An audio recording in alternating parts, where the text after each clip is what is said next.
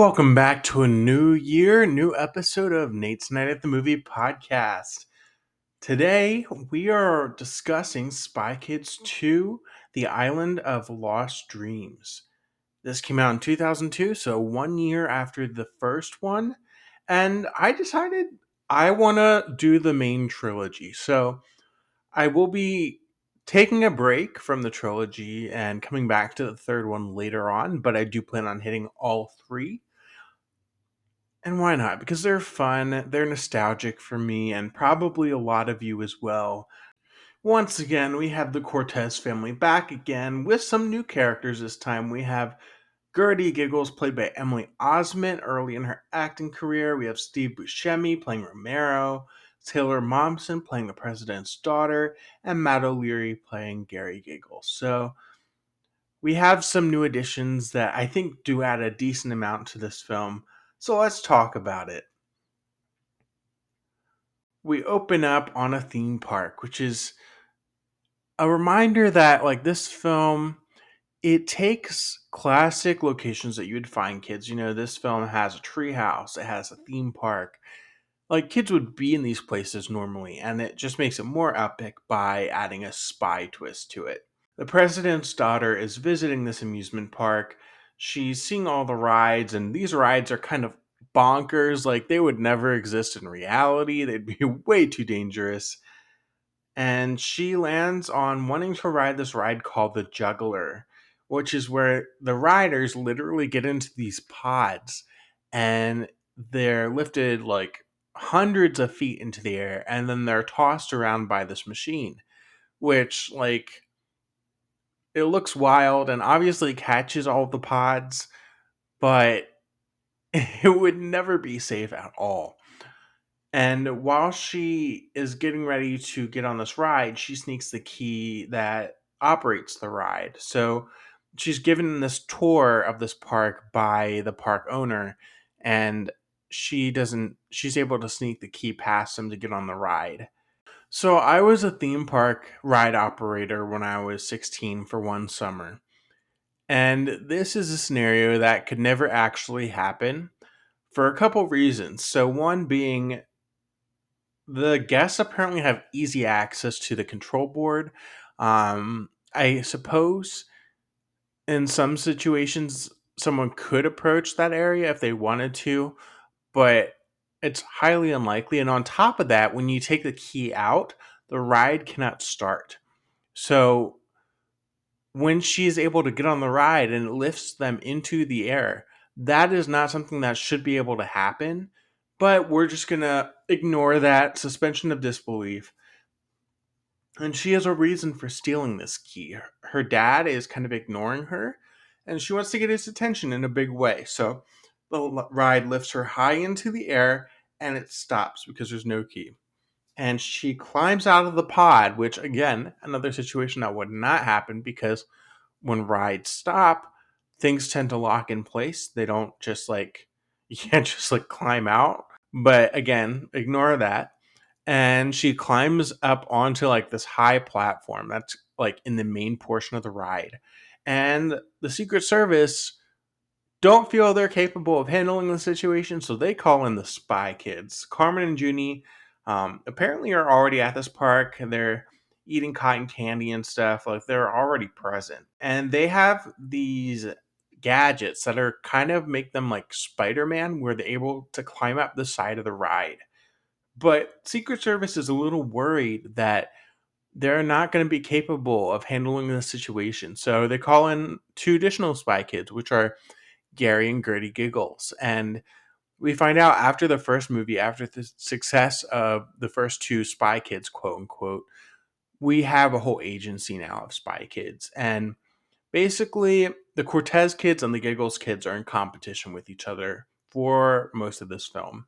Now, for some reason, while the four agent kids are trying to rescue Taylor Momsen, one of the Secret Service agents decides to turn on the ride for some reason, which again should not be able to operate, but it does, and it just adds to the peril. Who knows why he made that choice? Doesn't quite make sense, but it does make the scene a little bit more exciting. So Taylor explains her situation to Junie, and Junie has like a soft spot for Taylor, maybe a little bit of a romantic thing with her going on. And basically, what happens is Carmen and Gertie shut down the ride, and Junie rescues Taylor Momsen, and she reveals that she has stolen some sort of gadget from her dad's office. And Gary and Junie are kind of arguing and fighting, so Gary takes the gadget and takes that with him, and Junie takes Taylor. And it is seen as more impressive for him to rescue the gadget than to save the president's daughter. So that is one situation done. And once again, we kind of get the opener to the first movie where we have the Latin spy music and we zoom in on the Cortez household. Now, throughout this film, it's more noticeable some of the ways that this is made intentionally accessible to kids, where, you know, mom and dad Cortez have been agents for decades. They have tons of skills, tons of knowledge, and for some reason, Carmen and Junie have knowledge and capabilities that their parents don't possess. So it just kind of makes their parents look dumb. And their parents are definitely pulled back more in this movie. Like, I'd say there are more main characters in the first movie, and they're definitely more supporting in this movie. Carmen demonstrates to her mom her abilities to hack things. And Carmen is apparently able to hack the Pentagon, but she's not going to do anything with that. She's just demonstrating her capabilities. Meanwhile, Junie is playing with his robot spider named Ralph. And his robot spider is like tying his tie. This family is getting ready to go to a spy gala. That night, they arrive at the gala and they are preparing for the fact that Antonio Banderas is potentially going to become the director of the OSS, the spy organization. While at the gala, it is revealed that Carmen and Gary kind of have this little bit of a flirt thing going on. Junie is not a fan. He doesn't like Gary at all. And Dad Cortez is not a big fan of it either.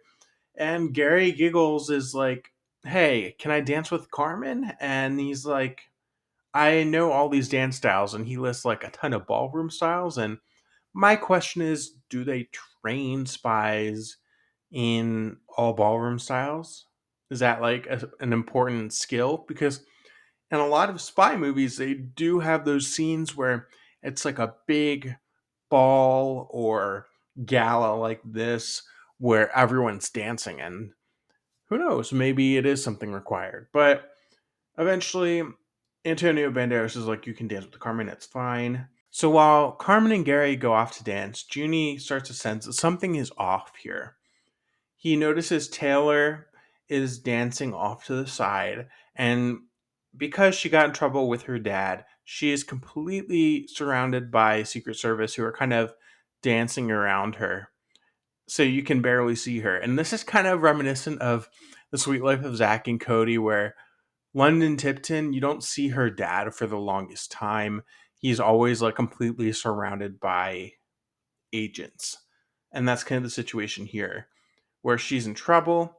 And Junie, now, another weird thing, the levels of classified information and power that these spy kids hold is interesting just because Junie is able to command the president of certain things and command Secret Service in this case to separate so that way he can dance with Taylor Momsen.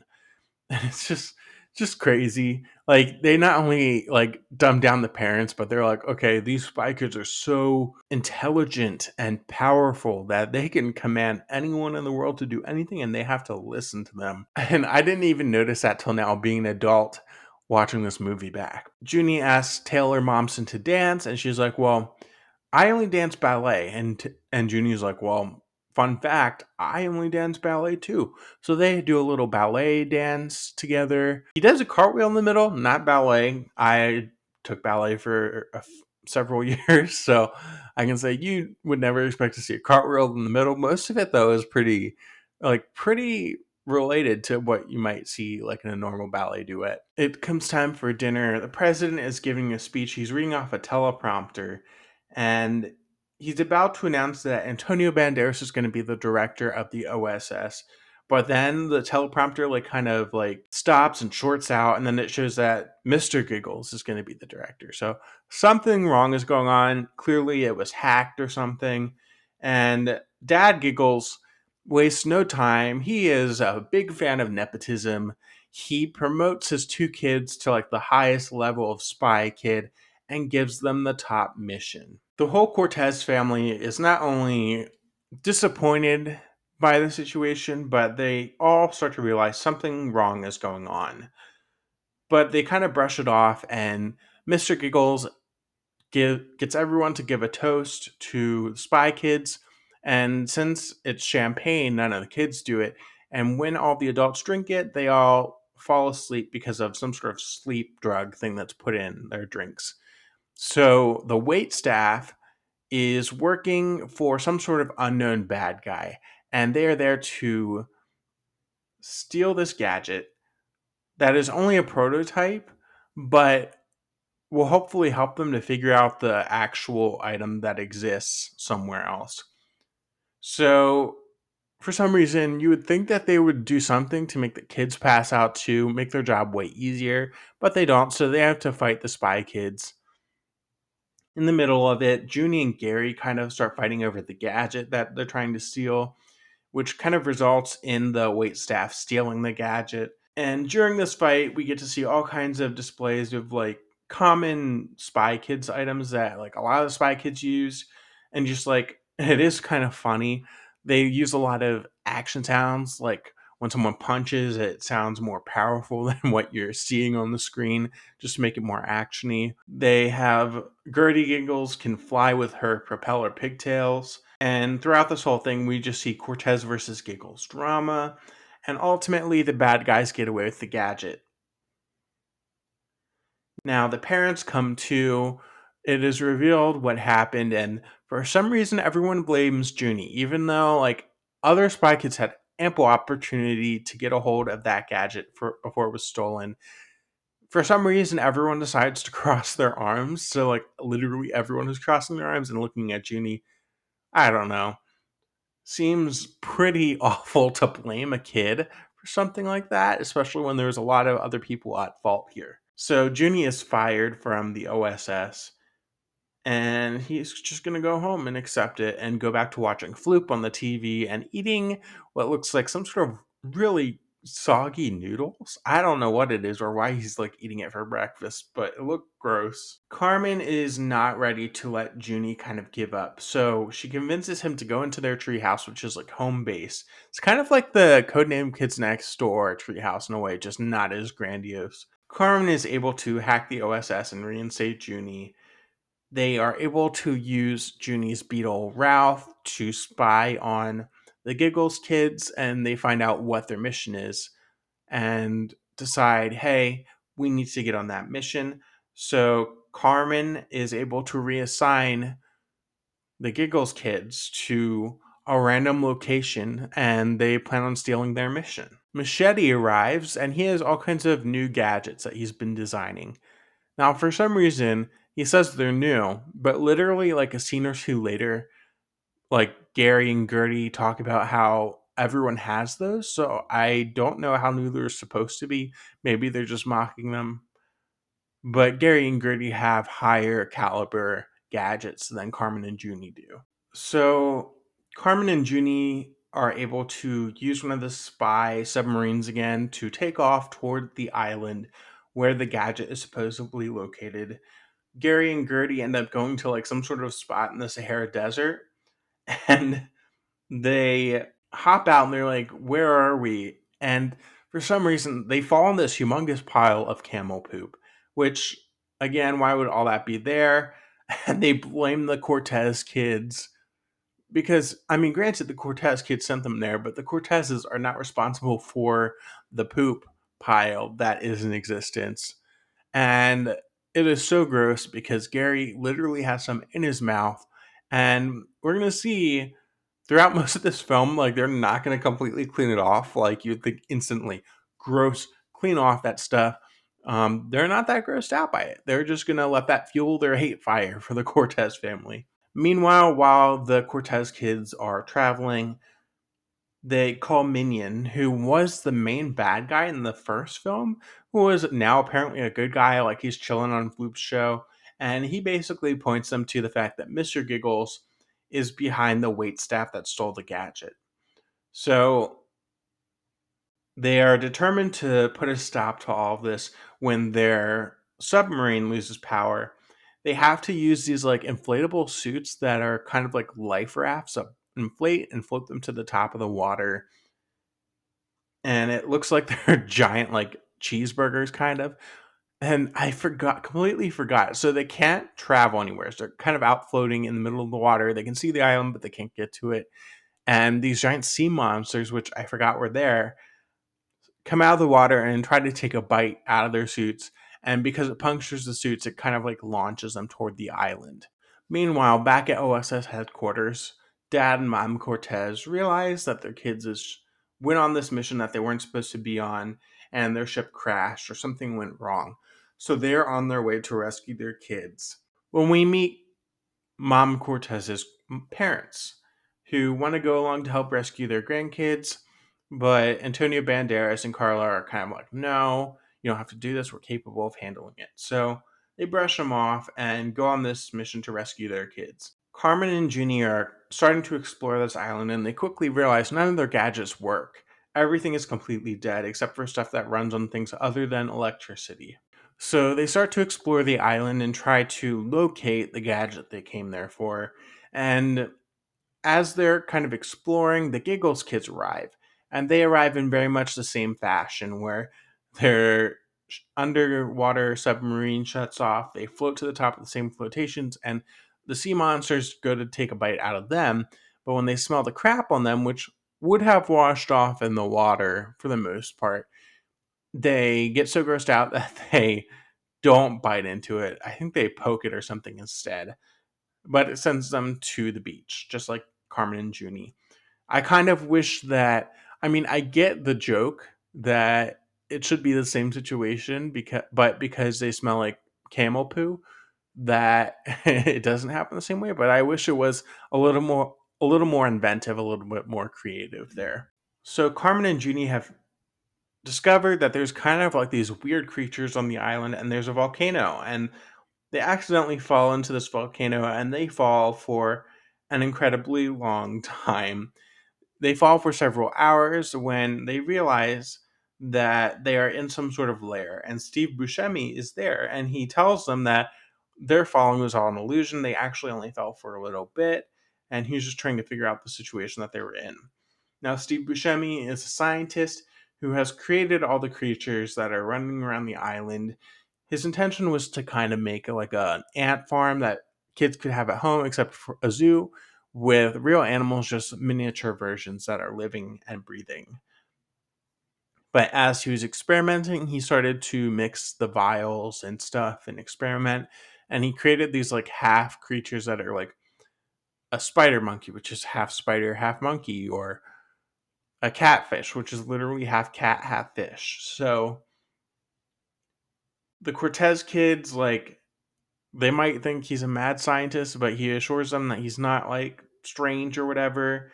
And he shows them that he has this model of the island. So he can release his miniature versions onto the model, and they will mimic the location that those creatures actually are on the island.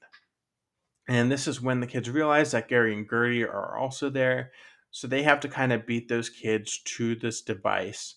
Otherwise, they don't know what will happen since Mr. Giggles seems to be the bad guy behind it. So Mom and Dad Cortez are starting to look for their kids, and they can locate them because Antonio has installed these non-electrical trackers in his kids' teeth, and they're going to pursue them, but it's not going to be super helpful in the long run because the kids are going to remember it conveniently as the parents are coming to them. So the kids, Carmen and Juni, are going to remove the trackers, and because they aren't sure whether or not this might be something that Mr. Giggles wants. He wants to destroy the whole family. It might be a trap, so they don't want their parents there. So they crush their trackers, but lucky for Antonio and Carla, Carla's parents arrive, and they reveal that grandpa also has a tracker on Juni through a necklace that he gave him for his birthday. So even though they can't track Carmen and Juni through the teeth trackers anymore, they still have a necklace that they can track. So the Cortez kids end up falling through another thing. Like, you would think they'd be more careful. Like, they fell through a volcano already. They fall through this, well, they jump off a cliff kind of, and they end up in this pool that leads to like an underground city of gold that you might see in like National Treasure or like some other adventure movie. And they realize when they're there, they can only communicate telepathically. So they can hear each other's thoughts, but when they speak, nothing comes out. So they're going to explore and look for this device. They're following this map that Steve Buscemi gave them that he didn't want to go with them because he doesn't think it's safe. While they're there, Carmen warns Junie not to touch anything. He takes this jewelry that is apparently cursed and awakes these CGI skeletons. These skeletons go after Carmen. They try to kill her, and the CGI on these skeletons are not good. Like, I think it would be done way better today, but for the time, I guess it was okay. And it's very easily solved by Junie giving back the jewelry that he stole to the skeletons, and they leave them alone. But not before Carmen is taken away by a flying pig. The flying pig drops Carmen off in its nest, where Gertie is also apparently trapped. And it seems like they're like way too high to jump down, but like they quickly go back on that because like in a little bit both girls are going to jump out of the nest to escape. So it's like, I don't know why they don't do that right away, but this gives them a chance to bond and discuss making good choices. So Carmen convinces Gertie that, if your dad really is the bad guy, you're going to have to decide what the right choice is to make, even if it is going against your dad. While she's doing this, Junie finds this pyramid where we had seen that the device was originally taken, and Junie runs into the spider monkey, and he shares his snack with him, so the spider monkey is now his friend. And the spider monkey, thankfully, he befriended the spider monkey because Gary arrives riding on a lizard dinosaur thing that trying to kill Junie, because this whole time it's not enough for him to just like be better than Junie. He wants to crush this guy. So their creatures fight each other. Junie kind of looks like he's down for the count when Carmen shows up because she had jumped out of the nest. Gary's kind of like asking Gertie for her help, and she's just like, hey, you got yourself into this mess, you deal with it. Ultimately, the Cortezes win out. Junie and Carmen have reached the top of this pyramid. They find the device. They follow the instructions from Steve Buscemi to retrieve it. And that's when the Giggles family shows up, having captured Steve Buscemi and demanding that they give the device to them. And in the midst of this, Junie kind of like panics and flips a switch she's not supposed to. And everyone's like, what are you doing? Why would you do that? This is going to shut down the whole world. Apparently, it's that powerful. Like, it's a cloaking device for this island that controls the electromagnetic field, I guess you would say, electricity around the island. But if he flips the wrong switch, it'll destroy the whole world, sure. And they're able to fix it. Carmen takes the device. Instead of giving it to Mr. Giggles, though, she tosses it to the flying pig. Now, Gertie and Carmen both know where it's going to drop this in its nest, so the Giggles family starts making their way toward the nest, and Carmen and Junie and Steve Buscemi start making their own way. Now, Carmen and Judy are pretty smart here. They're, of course, smarter than the villains, where they realize now that the device is no longer in its location, they can use their gadgets again. So they're able to get to the device first. While they're doing this, Steve Buscemi, who has been scared of his creatures, his creations this whole time, he's cornered by all of them, and when he thinks that they're going to kill him, they start kissing him. They love him, just like Junie told him. And again, this is kind of like similar to the first movie where Junie kind of touched Floop's heart and is able to convince him to change and things aren't as what he seems. And again, this is kind of the similar situation in this film. So the Cortez kids prepare to escape the island when their parents and grandparents arrive. And they reveal to their parents that they didn't really need their help after all, so they've got everything under control. And their parents are kind of like, okay. And that's when the Giggles family arrives again. And once again, we have a bit of a showdown where they're not even gonna like fight, which again, it's disappointing. They did this in the first film where you think you're gonna get an epic fight moment between the Cortez family and the villains of the film. And you don't get that because the Giggles have the device and Mr. Giggles gives it to Gertie and is like, hey, program this to kill the whole Cortez family. And she programs it and gives it back to him. And he's preparing to destroy them all when it like shorts out and self destructs. He looks at Gertie and she's like, she decided to do the right thing and not do what he wanted. It's like what they build up in such an epic way in this film to what is again like the first film, kind of a very kiddie, watered down ending, which is disappointing. So Gertie yells at her dad. She's like, "Wait till mom finds out you tried to take over the world again." So apparently he's done this more than once, and it's interesting because Mr. Giggles was like a good guy in the first film, like the Cortez family rescued him, and now he's the bad guy. So you would think that his parent, that Mr. and Mrs. Cortez would be aware of his past. Again, just ignoring that. The president arrives because he can take trips like this out to the middle of nowhere with Taylor Momsen. He fires Mr. Giggles, gives Antonio Banderas the director position, reinstates Juni, but Juni says, hey, I don't want this. I'm going to retire as a spy kid. The Cortez family flies off into the sunset, and that's how this movie ends. Now, comparing this between the first movie and the second movie, this definitely is a bit of a step down. The parents are two strong actors, so the fact that they're put in more of a supporting role position definitely is a little disappointing. I do like the addition of Emily Osment and the guy who plays Gary Giggles and Steve Buscemi too. But again, Steve Buscemi is kind of underutilized in this film, at least with Floop in the first film, because he kind of fit the same role.